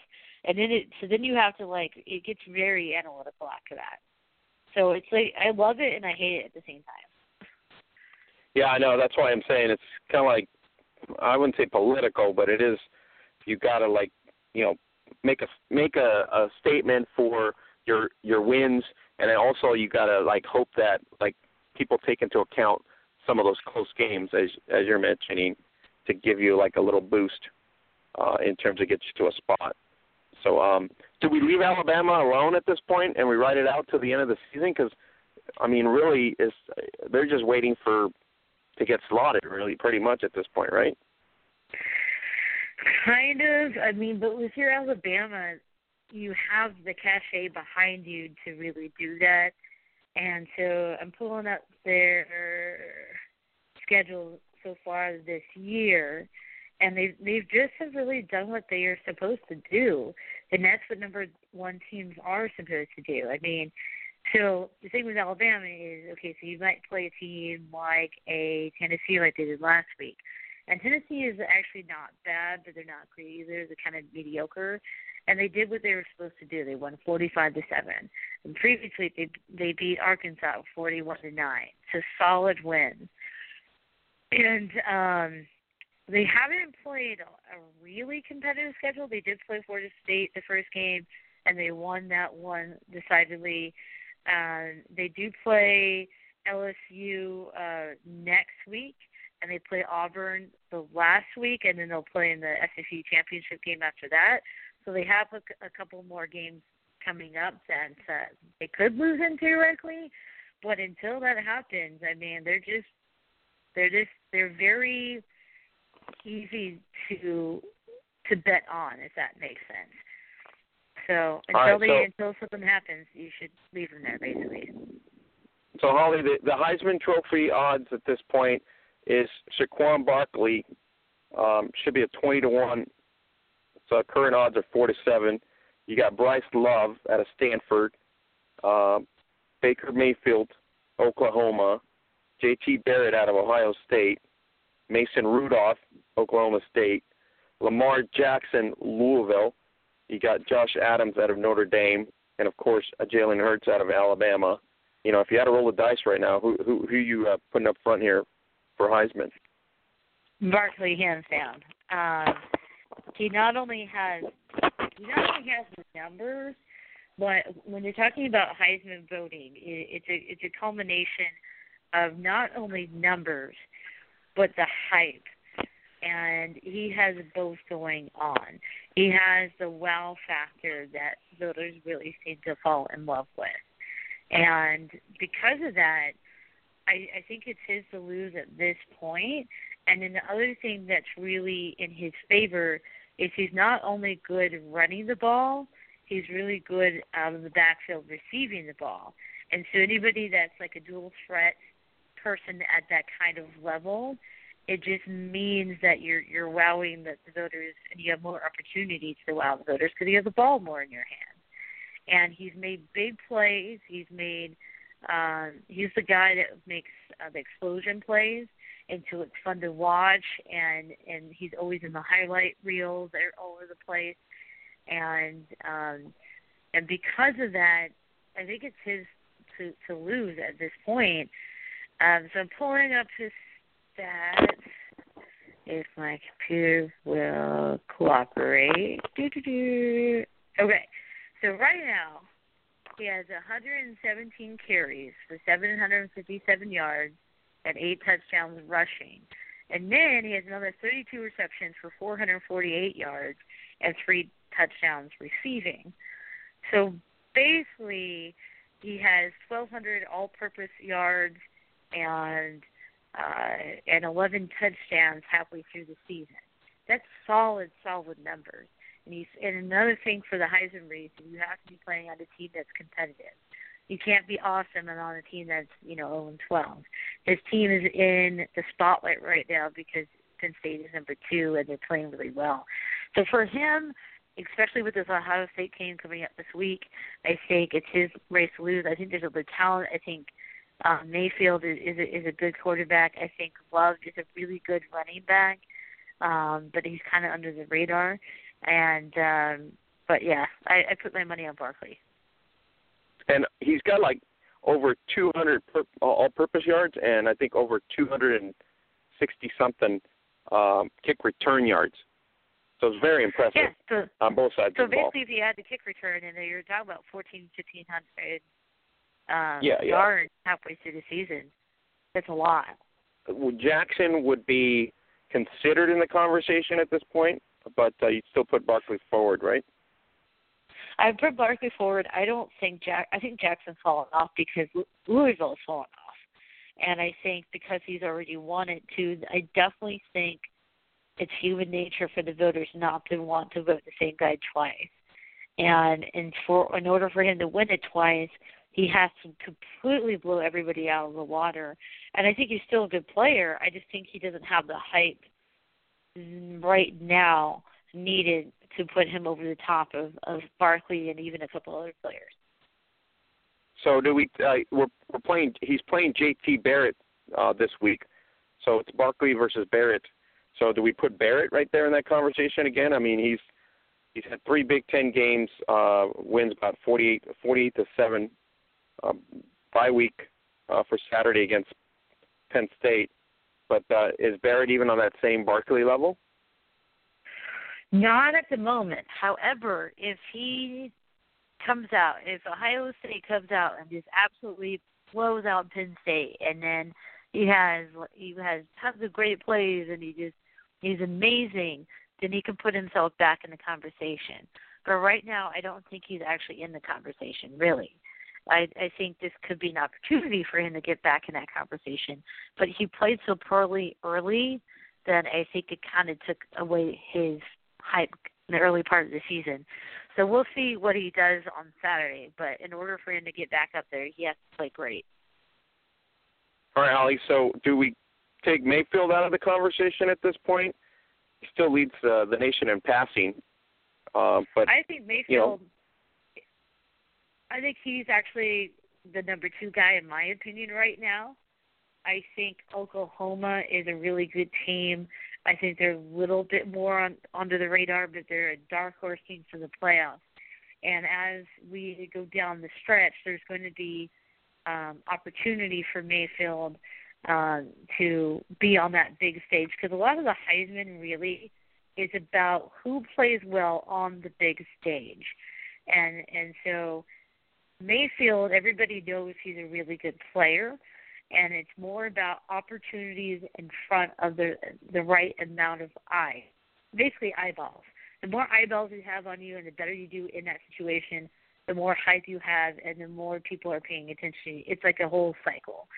And so he has a big opportunity in a couple of weeks when they play Oklahoma State, because both those teams are fighting for the Big 12, and either one of those teams could be a dark horse in the playoff race. And then a couple of weeks later they play TCU, which is already in the playoff conversation, and then they play West Virginia at the end. So Oklahoma, their meat in their schedule is actually coming up. So Mayfield, I think, is really the guy that could overtake Barkley because he's going to have big stage games coming up. So we'll see what he does with them. All right. So I'll give you a shout out to you. A lot of listener feedback. Love your insights as well on college football. Troy does. So, attaboys to both of you guys. Got feedback that people are listening to that just for the college football itself. So great job, you guys. Just fantastic. Week to week. You guys are hitting it on right on. Thank you. It's something, like I talked about before, I fell in love with football because of college football. And I do love the NFL too, but there's a soft spot that I have for college football. And so it's fun for me. Yeah, it's a passion, and I've been getting into it lately, and that's, not before I was not into it, but now it's sort of like the bug hits you, and so I'm not divorced yet or anything like that. I'm still hooked up, but we'll see what happens. You know what I mean? Right. Yeah. Well, it'll help if your team turns the corner. That will help. Yeah, I don't know if the corner is moving, because it doesn't seem like we're even near the corner. You know what I mean? Just not good. Okay. Oh, no. Go UCLA. Go Bruins. Yeah. That's why I'm on the Rams bandwagon so far. You know what I mean? No, I'm just kidding. The other LA team. Yeah. No. Holly, let's talk women's gridiron here. We got a lot of stuff happening in the international scene. Mexico just kicked off. FX Mexico just kicked off week 2. Week 1 last week, week 2 this week. Big games coming up this week. We'll keep you updated on our Twitter feed as well as our Facebook page. And I want to announce a big announcement. So this is huge for FX Mexico. One of the clubs in FX Mexico, Echel Rosa, the president of FX Mexico, announced that one of the clubs in Mexico, the Panteras, have a all-female coaching staff this season. So all-female coaching staff. And so huge announcement that was made on, and we shared it on our Facebook page as well. So, Holly, that's huge. One club in the league, all-female coaching staff. That is actually, I mean, it sounds simple, but it's actually a huge deal because, not only is it helping the female ranks on the coaching side, but tells you how much their league has grown, that you're getting to the point that you're getting female coaches. And it tells you that the interest on the female side is growing enough that people want to stay around. I don't know where these coaches are coming from, if they're former players or not, but if they are, that tells you they love it enough that when they're finished playing, they want to help on the coaching side. And, I think that's actually really, really big for them. So congratulations to them. And it's big news for them because they are the WFA of Mexico. I mean, besides Lexfa, Lexfa and FX Mexico, really you can consider them, at the same level of WFA and IWFL in the States. So it's a huge, huge accomplishment for them to put a squad into, we'll see how they do in the season. So week 2, we'll see how well the female staffing, of the club does in terms of the club itself. But, as a announcement and a historical moment for them, basically, to have an all-female squad run a club. So that's huge. Yeah, I definitely think so. I mean, it really speaks to the growth of the league, that you're getting to the point where you have not only females coaching, but also to the point where you have enough that you're covering your whole staff. And I really, at the end of the day, a coach is a coach as long as they have the knowledge and they can help you. It doesn't really matter if they're male or female.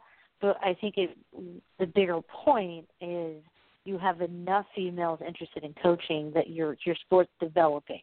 I think that's the key piece. You know, Ichelle, congratulations to her and all the work that she's put in. Journeyman as well in the sport. She's played to that. She made this brand. I think 85%, if I'm correct, 85 to 90% of the national team on the Mexican Federation national team came from FX Mexico. So how proud can she be? She put up the squad, her league, her teams, her clubs, and then you go to Vancouver and you win bronze. I mean, just what an accomplishment, you know what I mean, for her to put up a brand from the ground up, and then to send a team to the World Finals, World Championships, and then they win bronze. It's huge.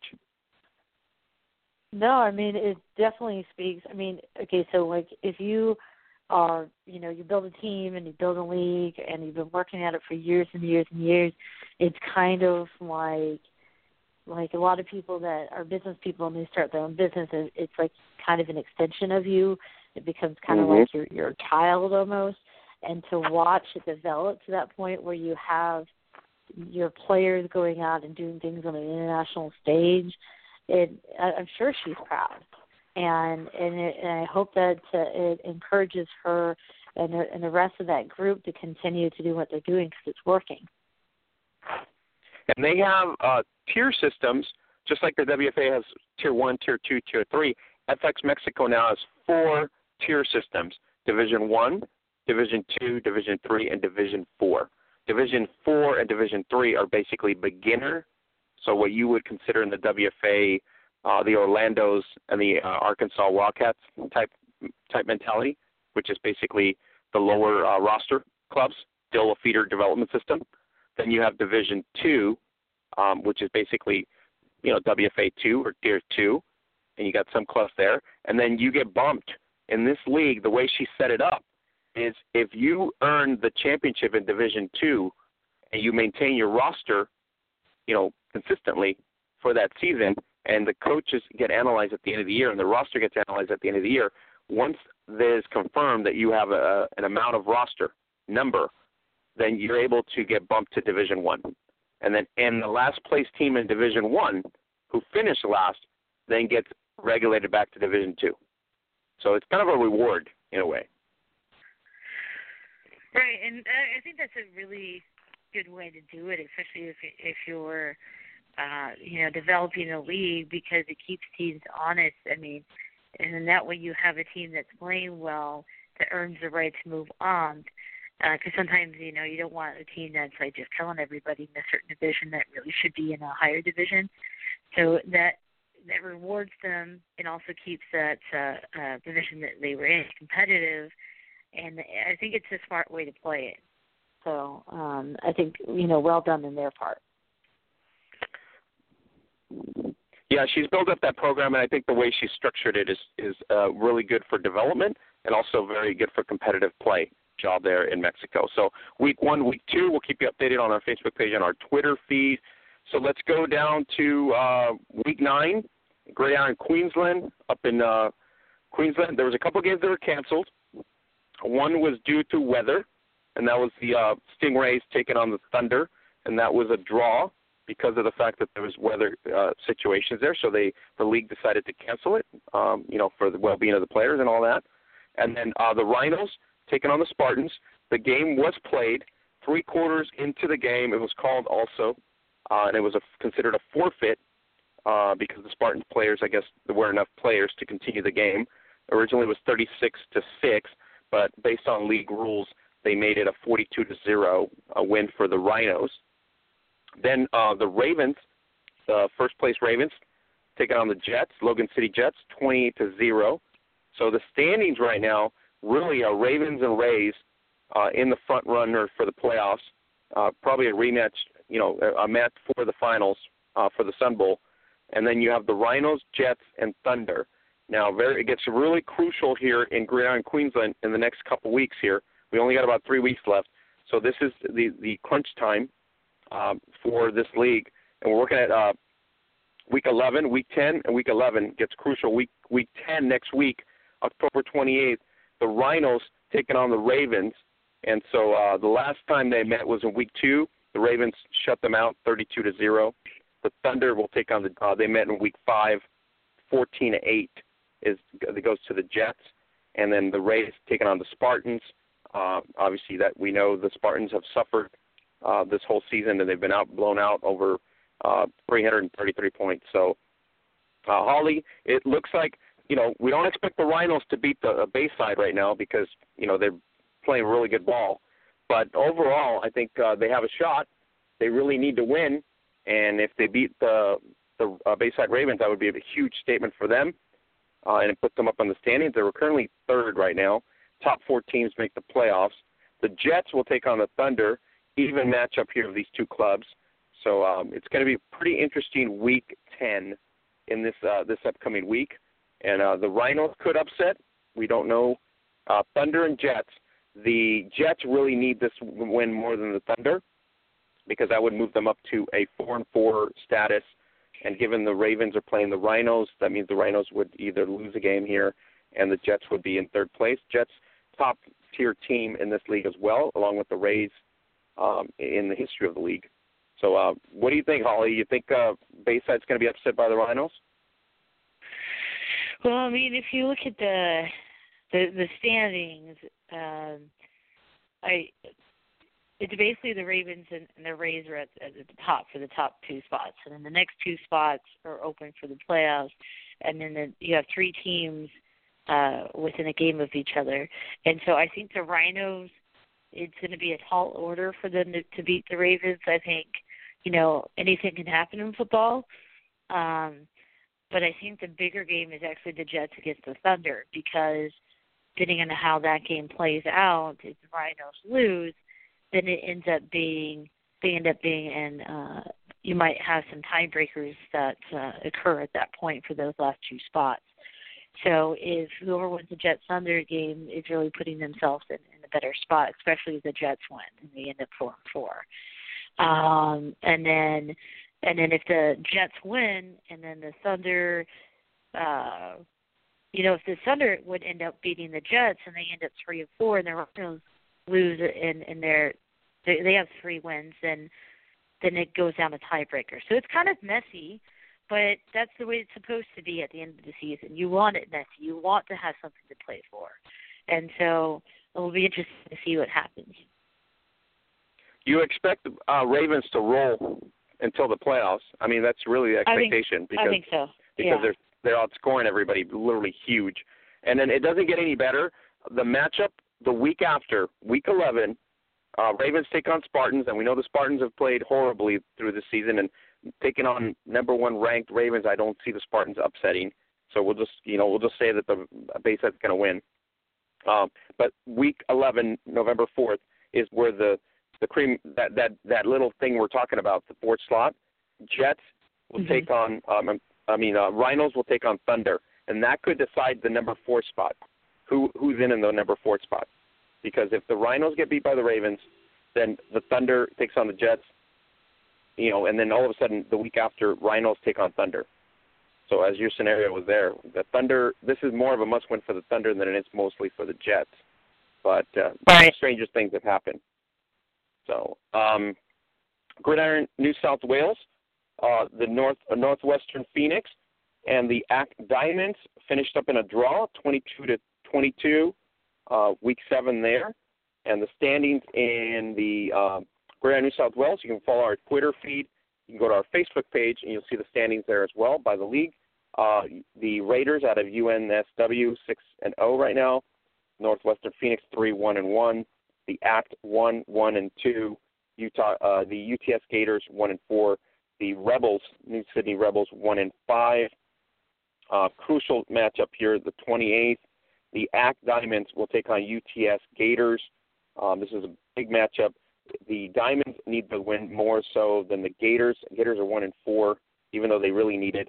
The Act Diamonds really need it because if they go up, if they win here, it's 2-1-2, and they put themselves in third spot securely. So that's what they should be shooting for at this point. It's medium of the season for them, but crucial matchup more so for the Diamonds than it is for the Gators. Do you think? Yeah, I definitely think so. I think the way that the league is set up, it's a very important one. I mean, I think when you get down to it, though, every game is valuable, and you just have to take it a game at a time. But I think you're right. I think that's a more valuable matchup at this point.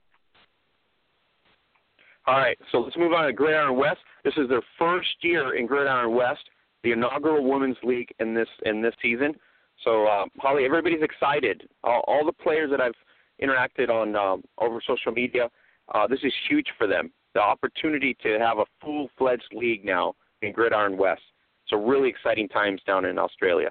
Now we have all sections of the country, east, west, and south, and north. Everybody has women's gridiron now all over the country. So really awesome. Yeah, I think it says a lot about the development of the sport in Australia. I mean, when I've done some research on the history of women's football, Australia has always been a place that's had a lot of development in football, period. And now that they're starting to develop the women's side even more, I think it's huge. I mean, and especially like you said, if you're able to cover the entire country geographically, then you can develop, regionally, and then maybe even get to the point where you have those regions playing against each other in a more competitive environment. So it's exciting. Yeah, the Gridiron Australia, Australian Gridiron League is the state body that will encompass all that. So hopefully in 2018 it will also include Gridiron West.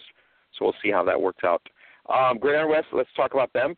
Week 1, October 6th, it was Curtin Saints 50-0 against the Swan City Titans. And it was Perth Broncos 14-6 against the West Coast Wolverines. Week 2, October 14th, it was the West Coast Wolverines 18-12 edging the Curtin Saints. And so each team 1-1 at this point. Then this coming week, October 21st, week 3, it was basically Perth. October 14th. It was the Broncos versus the Perth Blitz. The Blitz edged the Broncos 6-0, so they win their first win for their club. Very exciting times. And then West Coast Wolverines shut out the Swan City Titans 30-0. West Coast Wolverines 2-1 on the season now. Pretty much the front runners with this 2-game winning streak for them. Solid defense so far with some shutouts here, allowing only about 4 points a game. So they got to be really, really exciting right now. Yeah, I mean, if you're only allowing 4 points a game, that tells you you're getting after it on the defensive side of the ball. And that's kind of, that's in my wheelhouse. I like that kind of play. So, yeah, really exciting. I'm excited to see how this league develops. And so next week we got Perth Blitz coming off their first win. All excited in their franchise in terms of the women's game. They're taking on Curtin Saints 1-1. The Curtin Saints looking forward to moving up to 2-1. So Perth Blitz 1-0 taking on Curtin Saints 1-1, and this is going to be October 28th. So we'll keep eyes on that and get the results for you on our Facebook and Twitter feed as well. And then we also have talk about overseas. The Czech League final has been set. It's going to be November 11th. It's the Bitters Bowl, Rose Bowl 3. It will be the Prague Black Cats. Will be taking on the Brno Amazons. Both of these teams have owned the championship in the last 3 years. The Prague Black Cats first year. Then Brno has been winning the last 2 championships. This is a rematch. The win was 56-25 versus the Harpies this past week for the Black Cats to move to the championship to Rose Bowl 3 on November 11th. And that's the Czech League there. We're going to talk about also in the Austrian League. And let me get that going here, right here in my notes. Austrian League, we have week 4. The Grants Giants, they lose to Swats Hammers 32-12. You can go on our Twitter feed and get all the information there. Well, you can go on to www.football.at to get the latest current standings there.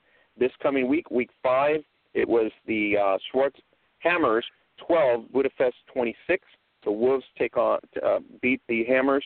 Then it was the Dacia Vikings, which have owned this league. They have basically 14 championships since 2013. 44-0, they take on the tough Patriots. Then you have the Denobe Dragons, 44-6, beating the Grant Giants as well. Week 6 coming up, 10/26, October 26th. The Hammers will be taking on the Patriots. Must win here for the Patriots if they want to stay in contention here. 1-3 there. The Schwartz Hammers are 1-3. Who will earn their second win of the season? That's pretty much there. On the 28th, Budapest will take on Dacia. A big matchup there. And then Denobe will take on Grant, which Denobe at this point is undefeated. So I don't know if it's going to boast well for Graz, who's 0-4 as well. So we'll keep tabs on that, and we'll keep you updated as the results come in on our Twitter and our Facebook page as well. Austrian League is really awesome, Holly. It's since 2000, so it's almost 11, almost 14 years evolved. So it's really awesome.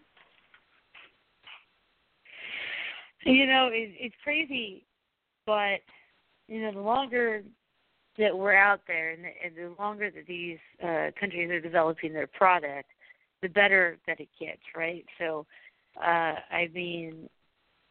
I'm just really proud of these countries and these programs out there that have been around long enough that they're starting to see huge results from that effort, and it's only going to get better.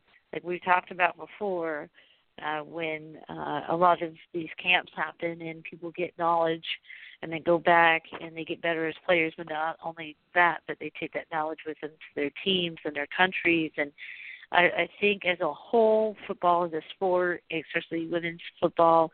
Anytime you have leagues that are around that long, it tells you that there's something there.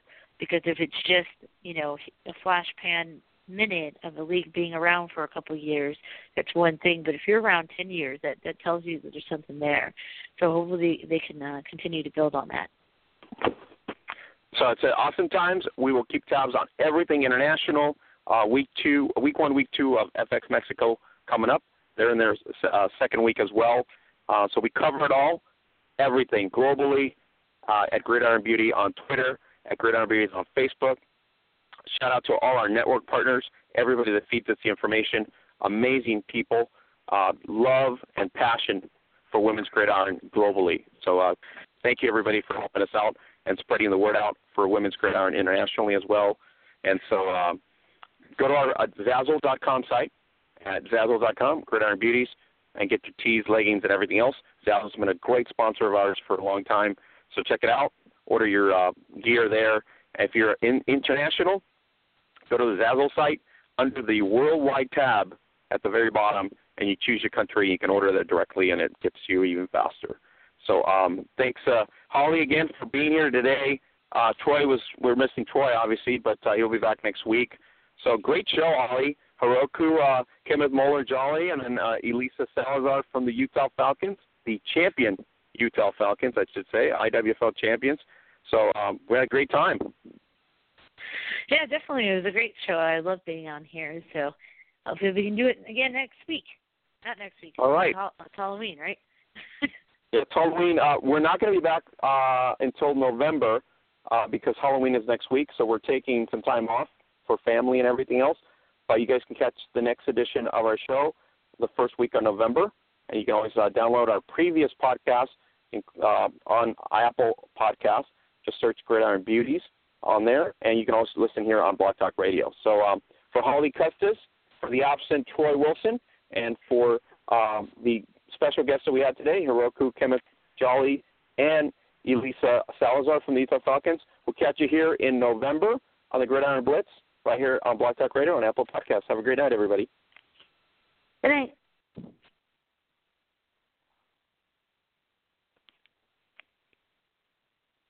With the Lucky Land Slots, you can get lucky just about anywhere.